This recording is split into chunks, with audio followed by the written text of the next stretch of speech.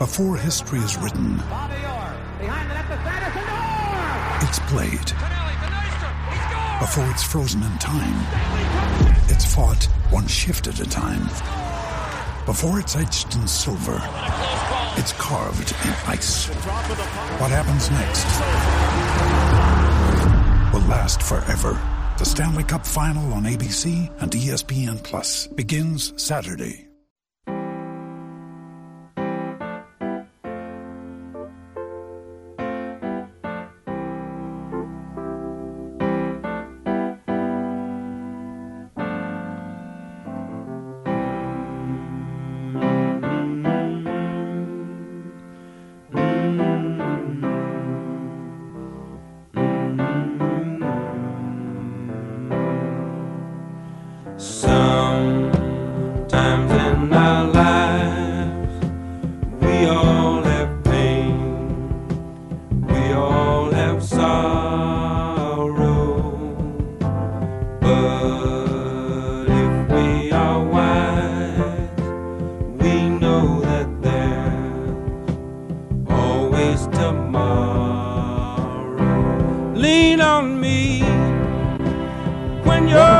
Don't Lie right here on 104.9 The Horn. New theme Thursday. That's when the Idillionaire Patrick takes songs, and based on the selections that are played, Harj and I are supposed to gather clues that lead us to the new theme of the day. And it is National Best Friends Day, so all the songs either reference best friends, friendship, or like this, Lean on Me.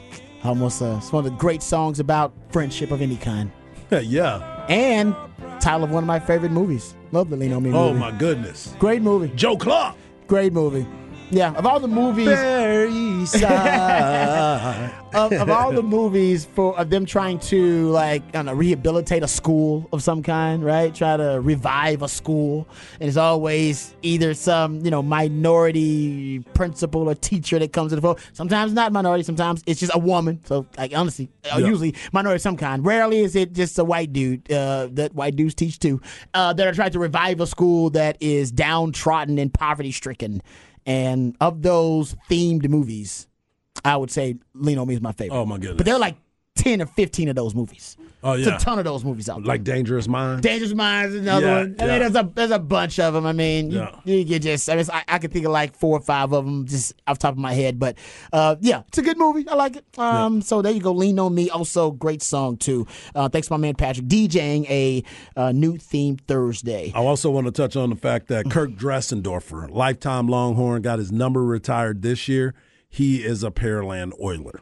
So I did not know that at all. We got to make sure we represent our man Kirk Dressendorfer. Hey, he's a legendary lifetime Longhorn. That's right. And he's got the legendary status. Got the legendary tag now. He does. Probably should have had it a long time ago, but we'll Long overdue. officially start referring to Kirk as legendary lifetime Longhorn. He's earned that privilege. All right, so let's spec text line wide open. What to say? This right here. Go ahead. Do the spec text line. 512-337-3776. This is the perfect segue to what we were talking about just a minute ago. As a former fall guy, always tell the fall guy when he's being used as the fall guy. Yes, agreed. Fall guy would appreciate that. Yeah, ahead of time. Yes, because the fall guy has no problem being a fall guy. Wait, what? Just you got to tell. And the fall guy usually has to be single. Yes. Yeah. Yes. Because it's been most of the guys in the group end up in relationships, yet y'all still want to hang out and kick it.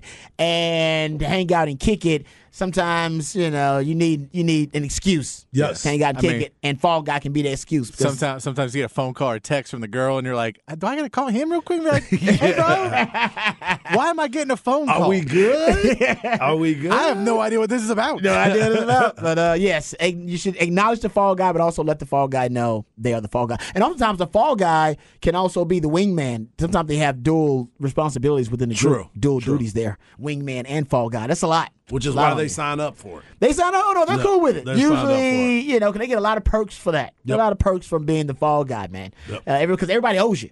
When you're the fall guy, everybody owes you a favor. Everybody in the group owes you a favor. So you need to move. You need furniture move. You need, I need some cash. You the one here. with the truck. Yeah, exactly. You the one with the truck. Whatever it may be. Like, hey, man, don't have me bring up that time that I had to be a fall guy for you, and don't have me tell wife about it. I have all the secrets. Yeah, you know where all the bodies are buried. Fall guy knows where you like J. Edgar Hoover. You got all the secrets on everybody, man. You got dirt on people. That's right. good. All right, let's get to the NBA. NBA is all about dirt, as a matter of fact. The salacious kind. Let's get to the actual NBA Finals, gentlemen. Game 3. I'll give you guys credit. Both of y'all picked the Denver Nuggets in Game 3. Hard, you at the stat. What was it? Winner of Game 3? 81%. Yep. Win the series. Yeah, that's a pretty definitive number there. Big number. And that just shows you how big Game 3 was. And it was a game that we all got a chance to be witnesses, essentially, to the greatest performance by a duo in finals history. Ding, ding, ding, ding. I mean, that's the best way to describe it. You're talking about Jokic and Murray. How about this stat? So Jokic and Murray combined for 66 points, 31 rebounds, and 20 assists. The Heat starters, all 5 of them, combined for 66 points, 25 rebounds, and only 12 assists. They had as many points and more rebounds and assists than the entire starting 5 of the Miami Heat. Yep. That's how dominant Jokic and Murray were. They left, no doubt, first time in the history of the NBA, regular season or playoffs, where you had 2 players on the same team, teammates, have 30-point triple-doubles. Never, ever happened. So you think to yourself, I've never seen this before. You're right. You've never seen it before. Unprecedented. That's why it's unusual. They left no doubt. Exactly. I guess they saw that stat, Harch. They knew about 81%. They were like, dial in. Yeah, and between that and Michael Malone, as you say, you got to be called Michael now, because we will call him. Your team plays like that. We're gonna call you Michael. All right, your mama call you Michael. We're gonna call you Michael. We're gonna learn to like Michael. Yeah, he had him motivated. He had been complaining about the way his team had played, even though the series was tied 1-1. He had thought he had gotten poor effort from his team and poor energy from his team in Game 2. And even though it was a tight ball game, relatively tight the first half, guys. I thought it was going to be a classic, epic matchup. Watching the first half, I was like, man, we're going back and forth. It's going to be close the whole way. And then the Nuggets decided to pour it on. And by the time we got to the fourth quarter, where usually the Miami Heat make their move, they really didn't have any move to make. No. They were swimming uphill. They really were swimming uphill, and it was hard Sisyphean. for them. Yeah, and I mean, they never were able to find that other guy other than Bam and Jimmy to kind of pace him along. Lowry did okay, but all those Gabe Vincent, Caleb Martin, Duncan Robinson, all those guys weren't shooting lights out. Nope. And you need at least one of those, Max Strus, you need one of those guys to just light it up so you can kind of go to them and be like, all right, you be the spark plug, and everybody will follow. And they just never found the spark plug. Yeah, you brought this up yesterday, Patrick, that one of the threats about them is that they have this that Miami Heat have this mentality that, hey, anybody can be the guy. Yeah. Right? You can be the guy in this moment, Caleb Martin. You can be the guy in this moment, Duncan Robinson. Strus, you can be the guy in this moment. And yeah, they definitely didn't have that. And I also give you props, Patrick. We talked about the counter. What was going to be the counter for Miami for Denver in this game on the road. And honestly, it was almost not verbatim what you said, but it was really close to your plan of lead with Murray. Yep. Yeah. Lead with Murray, finish with Jokic. Yep. That's you gotta have that. But they hadn't done that really because the Miami Heat had been finishing better than the Denver Nuggets. Denver Nuggets are winning quarters 1 through 3, but they hadn't been finishing as strong. In this game, they led obviously in quarters 1 through 3. I think they did a good job there, but in the fourth quarter, man, they really did choke the life out of Miami, and they did it with Jokic. Once you got ahead, and at one point they were up by 21. Yeah, and they kept putting the pressure on them. But then again, too, I kept talking about the rebounding. They had 45 defensive rebounds. You know what that means? That means that the other team is not getting second chances. Not at all. You're taking that away from them. They out-rebounded them 58 total rebounds to 33. That part of it right there means a lot. And the paint. Mm-hmm. 60 points in the paint to just 34. Bam Adebayo, I got to give him some love. He's been playing well. He's been very aggressive. He's been doing a little bit more. But when you get a guy like the Joker and y'all try to figure out how y'all are going to match up, you got Aaron Gordon, who brought the ball up a bunch yesterday, making you play the entire court. That's big. And then you got your role players, where we talked about it before, for Miami's role players, if they are on, they got a chance to win. If they are off, they don't have a chance to win because of the matchups. You got to make sure that you have it. But what Denver had yesterday from Christian Brown going out there and doing that, and you brought up the stats about dunks and layups, he was being aggressive, and he had that spurt where they needed a pick-me-up, and he was the perfect guy. Michael Malone made the adjustments that he didn't make in Game 2. He made them in Game 3. Spoelstra, you talked about it before. Game 1, they let Joker be the facilitator. He still got his triple-double. Second game, they didn't. They told him to be the scorer, and he only had 4 assists. And you brought those stats up yesterday about how when he was making the passes, it didn't account for that many points like it would for the three-point line. Yep. Yesterday, they had the perfect solution. Now Spoelstra's going to have to go back to the drawing board and see how they're going to do it. But it goes back to what Patrick was saying. If they don't shoot well from 3, they're not going to be in this game. Yeah, and we saw Michael Malone throw out where it's like, look, if I'm not getting the effort I want out of Michael Porter Jr. and KCP, guess what? Christian Braun and Bruce Brown. Christian Brown and Bruce Brown, they're playing. Mm-hmm. Yep. I'm putting those because they want to play more. They want those minutes. I'm giving them those minutes. And Michael Porter Jr. they're earning those minutes. And Michael Porter Jr. did well effort-wise. He just isn't the defensive player he needs to be. So if he can't play offensively, he's a detriment to your team. And he's off He now. was doing okay help defense, but not great. I will give you a stat that if you're a Miami Heat fan, should worry you going forward of the viability of winning 3 out of the next 4 or 3 out of the next 5. They had 4 turnovers in that game. Yeah. They had 4 turnovers and were not in it in the fourth quarter. If you have 4 turnovers in a game, you should at least be in it because you it should means, be winning. Because it means you're not giving up the ball. Like you are getting shots every time down the court. You are getting a shot. But they shot so poorly, though. They shot 37% from the floor. But that's what I'm saying is, so if you're playing really everything else and it is completely 100% reliant on you shooting above average to win this series, that it's not a great game plan to win. That, look, our good defense, we have to play insanely exceptional defense against the best player in the universe and Jamal Murray, who they found a way to get started. What was the stat you gave about picks earlier? They had 42 ball screens for Jamal Murray. Yeah. In that game. So they're if we have a guy that they know we can jumpstart, who do we have that we can jumpstart? And that is your answer right there. I need a 50-point game from Jimmy Butler. He tried. I'll give you a stat about Jimmy Butler to that point. He had 16 first-half field goal attempts, second most in a first half in his career, regular season playoffs. He tried.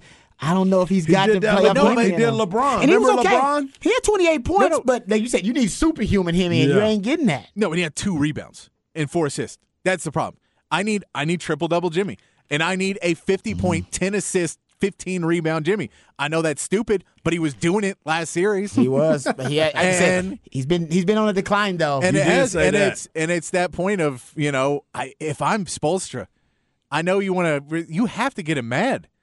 Like, I get you've got Bruce Banner out there playing, man. Mm-hmm. Get Hulk out there. I'm with you. If they don't have Jimmy Butler playing at an extraordinarily high level, we're talking about like us having the conversation of whether he's the best player in the NBA right now or best player in the series kind of stuff. If he's not in that conversation, they got no your shot. Other matchup, then your gentleman's sweep thing comes back. And your big matchup is Bam Adebayo, who's played well in the series. He shot pretty poorly. Really well. He shot pretty poorly, but other than that, He's been playing tons of energy, playing as hard as he can out there.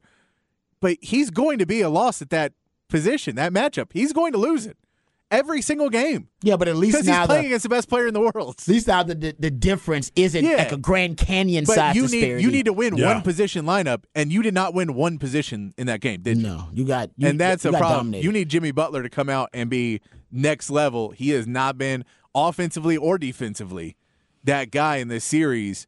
And without that, that's why Jimmy Butler gets flack when people say he's overrated, because we know what level he can get to, but he can't maintain it. Jamal Murray's had that issue throughout his career as well. So this is a big question of if Jamal Murray can keep it up, that starts to turn his story a little bit. Oh, no doubt. And Jimmy Butler, again, goes into he's not the guy who can be your best player on a championship team. No, that's a good point. I agree with that. One other topic before we move on here and get to Rod's round of the day. We got to talk about Jokic, guys. I mean, this dude is just a alien. I mean, he's a basketball alien. Yes. We've never seen anything like it. He's 30, 20, and 10 triple-double. First player in finals history with a 30, 20, and 10 stat line. Third of his career in the postseason, though. Mm-hmm. That is one more. All right, his 3, 30, 20, and 10 triple-doubles in the postseason. His 3 of those are one more than the rest of the NBA combined in the history of the league. Kareem and Wilt had 30, 20, and 10 stat lines once each in the postseason. Jokic has done it 3 times and now did it in the finals. 30, 20, and 10. He is, like I said, I hope now he becomes more of a mass. He has more of a mass appeal. Oh, he's mass, all right. I know this said I hope that people who aren't just basketball fans and sportsmen, like when you become the best player in your sport, you are supposed to be able to attract fans who are not necessarily fans of that sport. They're just fans of greatness. Right? Yeah. Like, you know what I mean? Like, I'll go. I'm not a huge soccer fan, but hell, if Lionel Messi comes to town, I'm going to be one of the people like, can I get up in there? Yeah. Can I get up in there and watch one of the greatest soccer players in the history of the world? Right? You don't have to like the NBA to want to watch LeBron James play.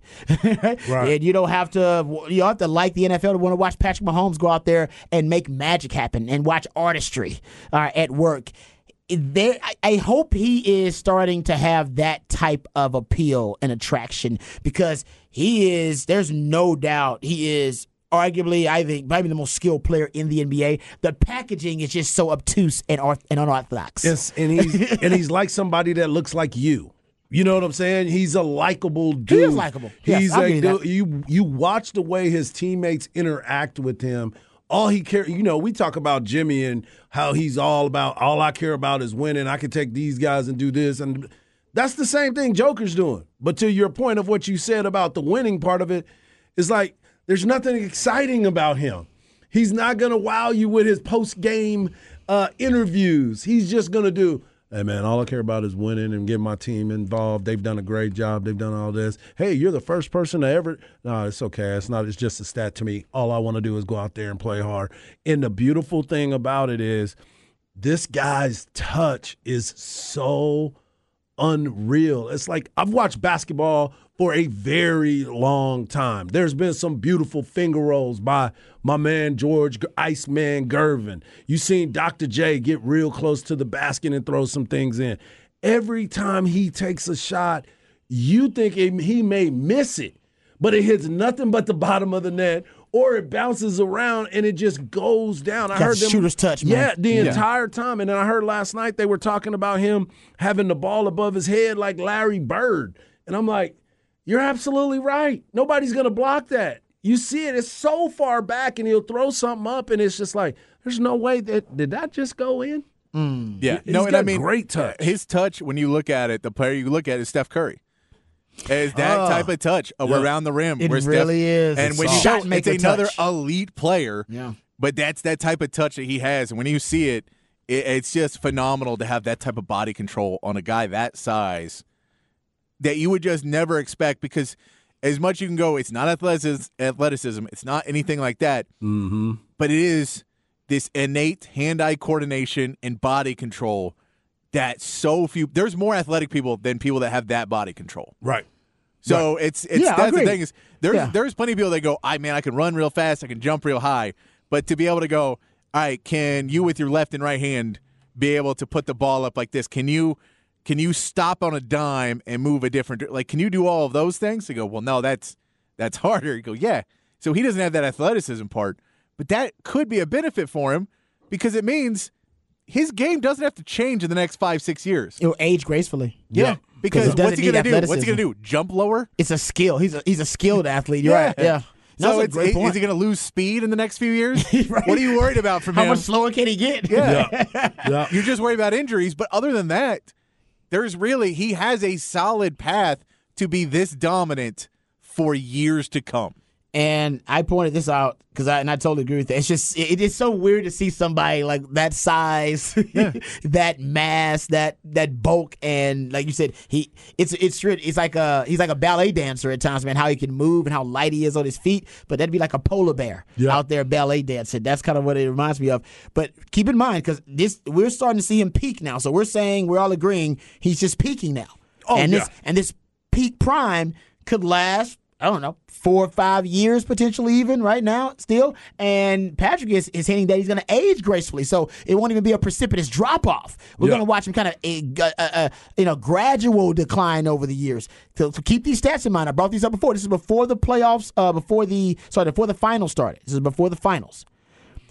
Among players with at least 2,000 career playoff minutes, Jokic ranks 13th in both assists per game and rebounds per game. Remember I told you guys no other player was in the top 30 of both of those stats. Larry Bird was the closest. Horace just brought him up. Mm-hmm. He was at 22nd in assists and 32nd in rebounds. And Jokic, by the way, in points per game, 6th among that group with at least 2,000 career playoff minutes. He's averaging close to 27. In these finals, the man's averaging 33. He's definitely averaging a triple-double, 33, 14, and 9.3. And also keep in mind, if you look at Bill Simmons' famous 42 club, that's when he combines points, rebounds, and assists. He just combines that. If that's your average, he calls his 42 club. If you go look at that, the only players that basically kind of rank ahead of Jokic, the 3 players that are ahead of him, was the 1 player ahead of him, is Wilt Chamberlain. In talking about career playoff sum of points, assists, and rebounds. He's behind only Wilt, and the only players that are right behind him, you go look at it, LeBron, MJ's in that conversation too. Mm-hmm. You go look at players with at least 1,000 playoff shot attempts. Jokic ranked 2nd in 57% effective field goal percentage. That's behind Dwight Howard randomly. He's at 59%. You look at true shooting percentage, 61%. He's behind only Kawhi Leonard and Kevin McHale. If you go look at players who, and by the way, his 3-point percentage is kind of freaky too, because his career playoff 3-point percentage is 41%. Wow. Yeah. So think about that. Basically, his 3-point percentage playoffs is 41%. He's shooting 44% right now. So he's 2nd in career playoff 3-point percentage among players with at least 1,000 field goal attempts. He's 2nd. He's ridiculous. 2nd. He's ridiculous. If you go look at clutch shooting, this is before the finals, he was 15 of 32 in shot attempts in the last 3 minutes of playoff games with the score within 3 points. That 47% mark was tied for 4th all-time among the 45 players with at least 30 such shot attempts since 1996. So he's clutch too. But okay, playoff plus-minus, if you look at offensive box plus-minus career playoffs, only Michael Jordan is better at 8.8, and Jokic is at 8.1. He's right ahead of LeBron James at 7.5. And if you look at PER, play efficiency rating, which is probably the most accurate cumulative stat out there, Nikola Jokic is the career playoff leader in the NBA in history in player efficiency rating in the playoffs at 28.9. Michael Jordan's at 28.6. LeBron James at 27.9. Yeah. He's unbelievable, man. And that's before these finals. So he put up crazy numbers in these finals.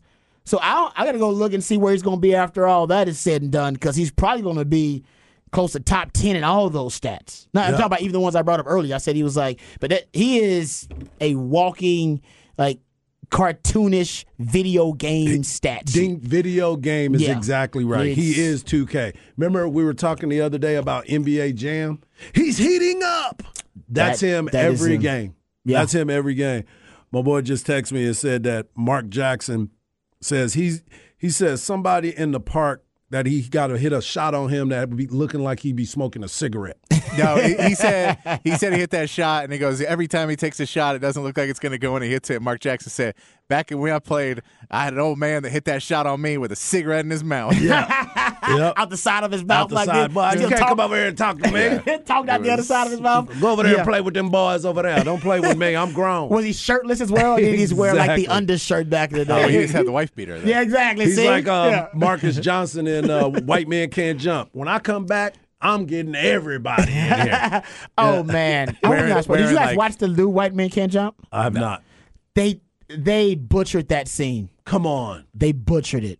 Kind of like I just did when I was trying to say it about Mark Jackson. They butchered that scene. They messed with it. They shouldn't have messed with it, and they tried to tweak it to make it a 21st century kind of and it's terrible. He's got a vape. Oh, it's worse. I hate to spoil it for people. It's terrible. No, it's really bad. Because that's like an iconic scene in that movie. And it's not even believable what they did in that movie. It's actually one of the worst scenes in the movie. Right. It might be the worst scene in the movie. I'm not joking. I can't wait to watch it. I'm going to watch it, though. It's actually not a terrible movie. Okay. I told you guys that. I expected to be disappointed, and I was pleasantly surprised. How was your dinner, Rod? Didn't throw up. Exactly. And you know what? If I expect to throw up, the dinner was okay. It's all about your expectation level. All right, we come back. We'll get into a little Texas football / Texans football. Ooh. We'll talk about how those schemes are linked. We'll talk about that coming up right here on Ball Don't Lie, 104.9 The Horn. I'm as mad as hell, and I'm not going to take this anymore. Find out what happens when people stop being polite and start getting real. You ain't keeping it right. My God! Okay, it's happening. Everybody stay calm. Oh, you've done it now. It's time for Rod's Rant of the Day. Hold on to your butts. All right, welcome back to Ball Don't Lie right here on 104.9 The Horn. I want to talk about a concept that is extremely popular in football, and we see it a lot on 40 Acres, and you see it a lot at the NFL level, and the Texans are actually going to use a ton of this concept next season based on the reports I'm reading. The pre-snap motion rates, pre-snap motions and shifts are going to increase exponentially for the Texans under Bobby Slowick because Bobby Slowick is a Shanahan disciple, and everybody from that Shanahan tree, they kind of learn the value of pre-snap motion. Even getting to Sark, who also is influenced by the Shanahan tree, he's a big advocate of pre-snap motions and shifts, and he's around probably 55% pre-snap motion and shift rate for Steve Sarkisian, and we'll get back to that as to why Sark's conceptual signatures are linked to that Shanahan tree and also to Bobby Slowick, the new OC and play caller for the Houston Texans. So I was doing some research on C.J. Stroud because Texans new franchise quarterback C.J. Stroud, he is, going to be, I think he's early on, he's going to have some growing pains just because I don't think the Texans have a lot of weapons for him in the passing game just yet. I do think Tank Dell, even Xavier Hutchinson, some of those young wide receivers are going to really show up for the Texans early on. I think they're going to be productive early on, but I don't know how prolific the offense is going to be. And remember, Bobby Slowick coming from the Shanahan offense, they want to run the rock. And I think the best friend, if you will, of a young, inexperienced quarterback that you're trying to develop the training wheels of a running game. And I think the Texans, who have Dameon Pierce, one of the best young running backs, probably the best rookie running back in the league last year, definitely in that conversation, he'll help transition, provide a comfortable kind of pad, if you will, and really be able to help C.J. Stroud get into a groove. And you want to rush him. You want to expedite his development. But one thing I found interesting doing some research on C.J. Stroud, and I shouldn't be surprised by this, but he's really good when he's playing within an offense that utilizes and weaponizes pre-snap motion. And here are his stats with pre-snap motion. He's completing 72% of his passes anytime he throws a pass in a play that had pre-snap motion. Averaging 9 yards per attempt. He has 17 touchdowns. This is all last season. 17 touchdowns, 1 interception, 135.7 passer rating. He led all FBS quarterbacks in passer rating on plays where they had pre-snap motion. And just based on that and based on Bobby Slowick coming from the Shanahan offense, because all signs point to everybody who's influenced by Shanahan, they all end up running a ton of pre-snap motion. They learn all the benefits, the advantages of using that cheat code, and nobody has used more pre-snap motion since 2017 than Kyle Shanahan. He's number one. And that Sean McVay, I think, is number 2. They're like 1 and 2. They're right there really close to one another. And Bobby Slowick, of course, never called plays, but learning from Shano, I can tell you right now, that's probably going to be a really high pre-snap motion rate for him. And that's a really good thing. And last year, San Fran was number 6. Actually, Miami was number 1. But Miami's offense comes from Shanahan coaching tree, Mike McDaniel. All right, so he also learned the benefits of pre-snap motion, and the Rams were number 3 last year. So I guess the protege becomes the master because they're actually running more pre-snap motion than the San Francisco 49ers. You know who's 5th? It's going to be good for Bijan. Atlanta. Hey now. Yeah, Atlanta runs a ton of pre-snap motion. Just trying to confuse and discombobulate the defense. Now remember, a shift is different than motion. A shift is when you move and then you reset. Motion is when you move and you never reset. All right, I combine them both, motions and shifts, when I do it, but some people, they like to differentiate, and I understand that. But getting back to the Texans, because I gave you the C.J. Stroud numbers, how great he is with pre-snap motion, and I just gave you the numbers on the influence of Bobby Slowick with the Texans and why he is going to use a ton of it. And, you know, I started looking at all of the different offenses that are influenced by the Shanahan clan, and there's a great stat that really does link all of these Shanahan-influenced offenses and those from the coaching tree. Here's the stat. And it's a stat that's a 5-year stat that I've been keeping up with. So since 2018, there have been 8 quarterbacks to have a pass catcher connection with that averages over 3 yards per route run. All right, so from a quarterback to receiver combination that averages over 3 yards per route run. To give you perspective on that, Justin Jefferson, last year, some people say the best receiver in the NFL, 2.62 yards per route run. Tyreek Hill is the only receiver in the NFL last year that averaged over 3 yards per route run. He was at 3.2. He was it. That was it. Nobody else in the NFL averaged over 3 yards per route run. Just let you know how elite that is. So since 2018, there have been 8 quarterback to pass catcher combinations to average over 3 yards per route run. Listen to these. 2018, Matt Ryan and Julio Jones. 2018, Nick Mullins to George Kittle. 2019, Jimmy Garoppolo to George Kittle. 2021, Matt Stafford to Cooper Kupp. 2021, Aaron Rodgers to Devontae Adams. 2021, Garoppolo to Deebo Samuel. 2022, Tua to both Waddle and to Tyreek Hill. Now they didn't average that over the season because Tua went down. And when Tua went down, their averages dropped. But if you're talking about just quarterback to pass catcher combinations, Tua to Waddle and to Tyreek Hill averaged over 3 yards per attempt. But Waddle's average went down tremendously when they had to replace Tua. But Tyreek Hill is so damn good, his average did not drop. He stayed right up there, and he led the league at 3.2 yards per route run. Now, what do these offenses have in common? All right, because you're talking about a lot of different offenses. I went and looked at the play callers for all of these offenses, all these instances to average over 3 yards per route run. In 2018, Matt Ryan and Julio Jones, Steve Sarkisian. 2018, Nick Mullins to George Kittle, that's Shano. 2019, Garoppolo to George Kittle, that's Shano. 2021, Matt Stafford to Cooper Kupp, that's Sean McVay. 2021, Aaron Rodgers to Devontae Adams, Matt LaFleur. 2021, Garoppolo to Deebo Samuel, Shano. 2022, Tua to Waddle and Tyreek Hill, Mike McDaniels. They are the only offenses to have quarterback pass catcher connections average more than 3 yards per route run in the last 5 years, and damn near all of them are connected to the Shanahan clan and the tree.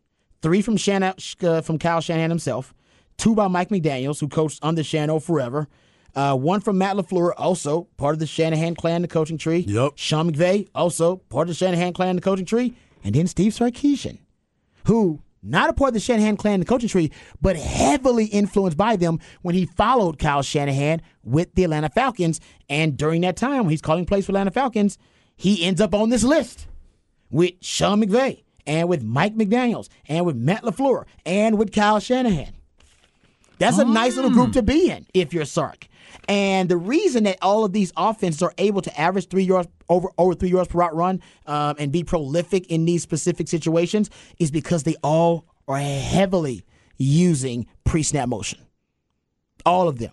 Because they're all heavily influenced by the Shanahan plan. They use it a lot. So getting to Texas really quickly, because we know it works at the NFL level, and we know why Sark uses a lot of it. And he's talked about how much he admires Sean McVay and Shanahan Clan and Matt LaFleur and those offenses. And I've said on the show, the offense in the NFL that is most schematically linked or schematically likened to Sark's offense, I think it is Matt LaFleur's offense with Green Bay. Right. I think it if you just look at the principles of it and the different concepts, the conceptual signatures, it's probably most like Matt LaFleur's offense. But I digress.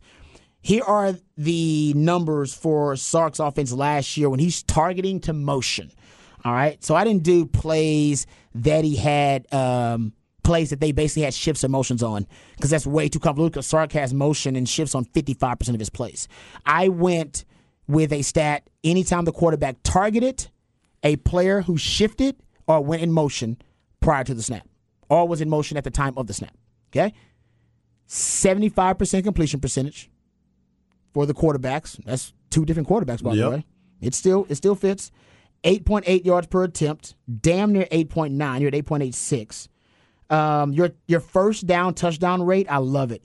You're at 39% first down touchdown rate. That means 39% of the time you targeted a player who was in motion at the time of the snap or before the snap or shifted before the snap. 39% of the time that target resulted in a first down or a touchdown. Let that sink in. Let that sink in. Let me ask you this. 39% of the time. Every time you threw the ball, 39% of the time you threw it at the target that was in motion prior to the snap or at the time of the snap, it resulted in a first down or a touchdown. Do you think that's because of the fact that people aren't going in motion with them as hard as the player is running? No, it's just leverage. It happens everywhere. It's just like it's the same thing. Think about the Super Bowl and what the Philadelphia Eagles and the 2 touchdowns they gave up. Yep. Right? Yep. With the motion, the miscommunication it causes. Yep. Brian Harsin used to always say motion causes emotion. And you want emotional defenders because when you're emotional, what are you not doing? You're not thinking correctly. Exactly. You're not making good decisions. That's why people tell you, don't make decisions when you're emotional. Don't make a decision right after a funeral, right after you have sex. Don't make a big decision when you do that because you're emotional. Don't do it. You want to separate yourself from that emotion. And emotion basically causes emotion. And I can tell you right now, defenders freak out when somebody emotions because our responsibilities change, the defense changes, the coverage changes, the strength changes, everything, and we start freaking out. And we start yelling and screaming at one another because we want to make sure too much happening. Exactly, everybody understands what responsibilities have changed. So my point is that Sark's offense, his emotion is almost like a vital sign. Right, it's like a vital sign. Vital signs for people, whether it be your pulse or whether it be your heart rate or your body temperature, blood pressure. One of the vital signs of his offense is pre-snap motion. If you don't see a lot of it, that's unhealthy. When you see a lot of it, that means Sark's feeling good. He's amped up. It's like a heart rate, basically. It's the pulse of the offense.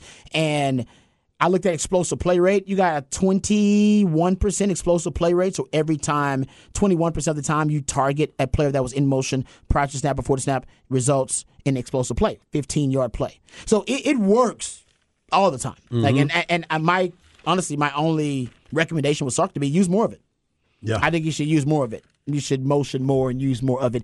And hopefully this year you do see more of it. But it is interesting that it all is linked. Anybody close to that Shanahan clan, man, they learn the asset that pre-snap motion can be and learn its effectiveness pretty quickly. Sark is no different. All right, we'll come back. We'll get into Off the Record right here on Ball Don't Lie, 104.9 Horn.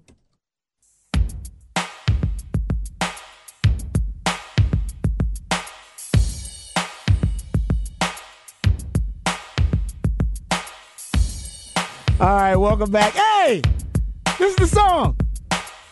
Did you call an audible? I called an audible. Oh, thank you, Patrick. Called an audible on this one. Patrick, way to go, PD. The Idealionaire, Patrick Davis. Usually on a Thursday, he plays songs that are supposed to give Harge and I clues, breadcrumbs that lead us to the new theme of the day. The new theme of the day actually is about friends because it's National Best Friend Day. Hey, buddy. And originally, I don't think Patrick planned to play I did Friends. not. No, but if it has a better idea than what was going to be on this slide. Yeah, because this thing is called Friends. It's like the most famous hip-hop song about friends. It is. It's pretty good. I like that. Thank you, Patrick. I appreciate that very, very much. See, it's hard to be jamming. Is for being a fool. You like to be with some because they're funny. You like to come around when you need some money. Hard about to bust out some cardboard. See? Exactly. This is hard just heyday a little bit. This is my heyday. I had the Houdini tape. I had to flip that thing over. Oh. Yeah, I had to wear that thing out, baby. Man, what's the kind of hat that with the cane goes? Oh, yeah. Oh, he had that little that hat on. Looking like the last ride, doing the ride. Oh, well done. All right, that was well worth. Thank you very much, Patrick, the Idealionaire, on a new theme Thursday. All right, guys, I did not believe this story when Harge brought it up. I thought he was making something. I was like, Harge, what are you talking about? No, sir. Quit making up stuff. This is not true. Apparently, it is true, and it is it's being reported by the New York Post in page 6. So I'll just throw that out there. That the singer Kelis, who is famous for the Milkshake song. Mm-hmm. I believe she's a one-hit wonder for the most part. No. She had another one. What was the other one? I'm Bossy. Oh, you're right. Yeah. I do kind of remember that one. Yeah. Okay. And she originally, if I'm not mistaken, two-hit wonder. She has a baby by Nas. Because remember, she does. Yes. She does have a baby by Nas. You are correct about that. Yeah. I do remember that. Yeah. And you're right. They do say Bossy in this article. So they mentioned her second hit. Yeah. Don't have me disrespect the woman. Make sure you give her 2 songs. Yeah, because apparently this star wouldn't date her if she was a one-hit wonder. So Kelis is 43 and reportedly dating Bill Murray, who is 72. Hey, look at my shirt. Wow. It's the Bill Murray collection. That's the Bill shirt. Murray. That's right. That's right. Good for you, Bill Murray. Yeah. And Kelis still looks good. I mean, she's still thick with it. Her and Sure bring the boys to the yard. And you know she gets down. I mean, for sure. Based on the song. Milkshake brings all the boys to the yard. Okay. Oh, yeah. Okay, does Bill Murray get more points or are we taking away points for this? No, I'm giving him points. Get more points for this. For sure. If we're talking about Robert De Niro and Al Pacino having babies late, let my man go out there and get it popping as much as he can. Does Kelis lose points here? So Bill Murray's gaining points, but she's losing them. Well, I mean, cancel each other out? I think it goes a little bit even right here. Yeah. Okay. Well, you know what? Bill Murray is... I mean, he's really famous. Mm-hmm. And he's really, he's really rich. Making gear. He's making bank. Yes. He's still funny. He's probably pretty funny. I think Ghostbusters came out 38 years ago or something like that. Women love a sense of humor. You're right. It is. I mean, I think it is the anniversary of Ghostbusters. Yeah. So give it up for Bill Murray, man. I got to tell you. I'm proud of him. I'm a little surprised, though. I didn't think Kelis was his type. Well, who is he dating any other singers and like entertain like singers or rappers? Not that I know of, because I've been seeing this on front page. Yeah, like I don't even his type. What is his type? His type is usually like kind of nondescript. He didn't date like starlets, really. Is there a lot of starlets? Oh yeah, I forgot. CB just set us up right. She had that other song, I Hate You So Much Right Now. Oh, man. Yeah. I'm just talking about, does he date, like, singers? I've never seen him with a singer. I don't think he dates, like, singers and, like, those types of things. He might date, like, Hollywood starlets. I was just about to say, I thought he was dating a Hollywood starlet at one point. Mm-hmm. Yeah. I mean, I'm a little surprised. I'm happy for him, though. Good for him. Oh, man, he got game. He does have game. I just still... 72 and 43. Mm-hmm. She old enough to know what she doing. Miss Parker know what she doing. Yeah. These stories about these older men dating. What do you call an older man? Women are like considered cougars, and then if they're too old, we call them saber-tooth tigers. What's an old man? What's an older man? You call them what? They're cougars if they're like in their 40s. They're like saber-tooth tigers if they're in their 60s. Yeah. I think she's a puma in her 50s. she's a saber-tooth in her 60s. What do we call a man? She's a saber tooth in her 60s. Right? Okay, I got it. You're still sexy. You're a saber. You long in the tooth. Yeah. You long in the tooth, baby. You sexy though. I'll give it to you. But it's a lot of Westlake. It's a lot of Westlake saber tooths I've seen in the Westlake HEB. Yeah. Hey, you saber tooth, baby. Yeah. I will still hunt you down, girl. Okay. You still got it. Okay. But what do we call a man who's an older man who's dating younger women? Creepy. You guys said silver fox. I was gonna go with lucky. Lucky is a good one. I'm gonna go rich. Like usually rich. I like that. Yeah. Usually you got money. Have we dated? Have any of these dudes have been like, I don't know, middle class to below middle class, lower middle class that can get a much younger woman like this? Does that ever happen? There's not like dirtbag 70-year-olds that are just like still pulling a in. broke dude in his 60s and 70s. He's just living check to check, and he's able to get a woman that's 20 years younger than him. Can you give me 20? It will never happen. Can you give me 20? I got to get my prescriptions. It'll never happen. No, it's not the way things work. Somebody said old bulls. Old bulls. Or sugar daddies. Someone says, there you go. Horn dog. A walrus. I like that, Chad. That's good. The walrus is great. I like that. Walrus. I like that. Older guy's a sugar daddy. Of course. There's a website for it. It's a dating app. Yep. SugarDaddies.com. I think Austin used to be one of the top cities in America for sugar daddies. Let me see. I'm sure. Yeah, I mean, sugar babies on the campus. There you go. Yeah. I don't know if it still is, though. I'm about to find out. You better watch it, man. No, you better watch it, man. I was just looking at the site. A hard account on SugarDaddies.gov. You'll never see that. Harsh will be like, I was hacked. Ashley Madison. All right, we'll come back. We got a report from Horns 24/7 that Coach Steven might have been tipping his plays. We'll discuss right here on Ball Don't Lie 104.9 Horn.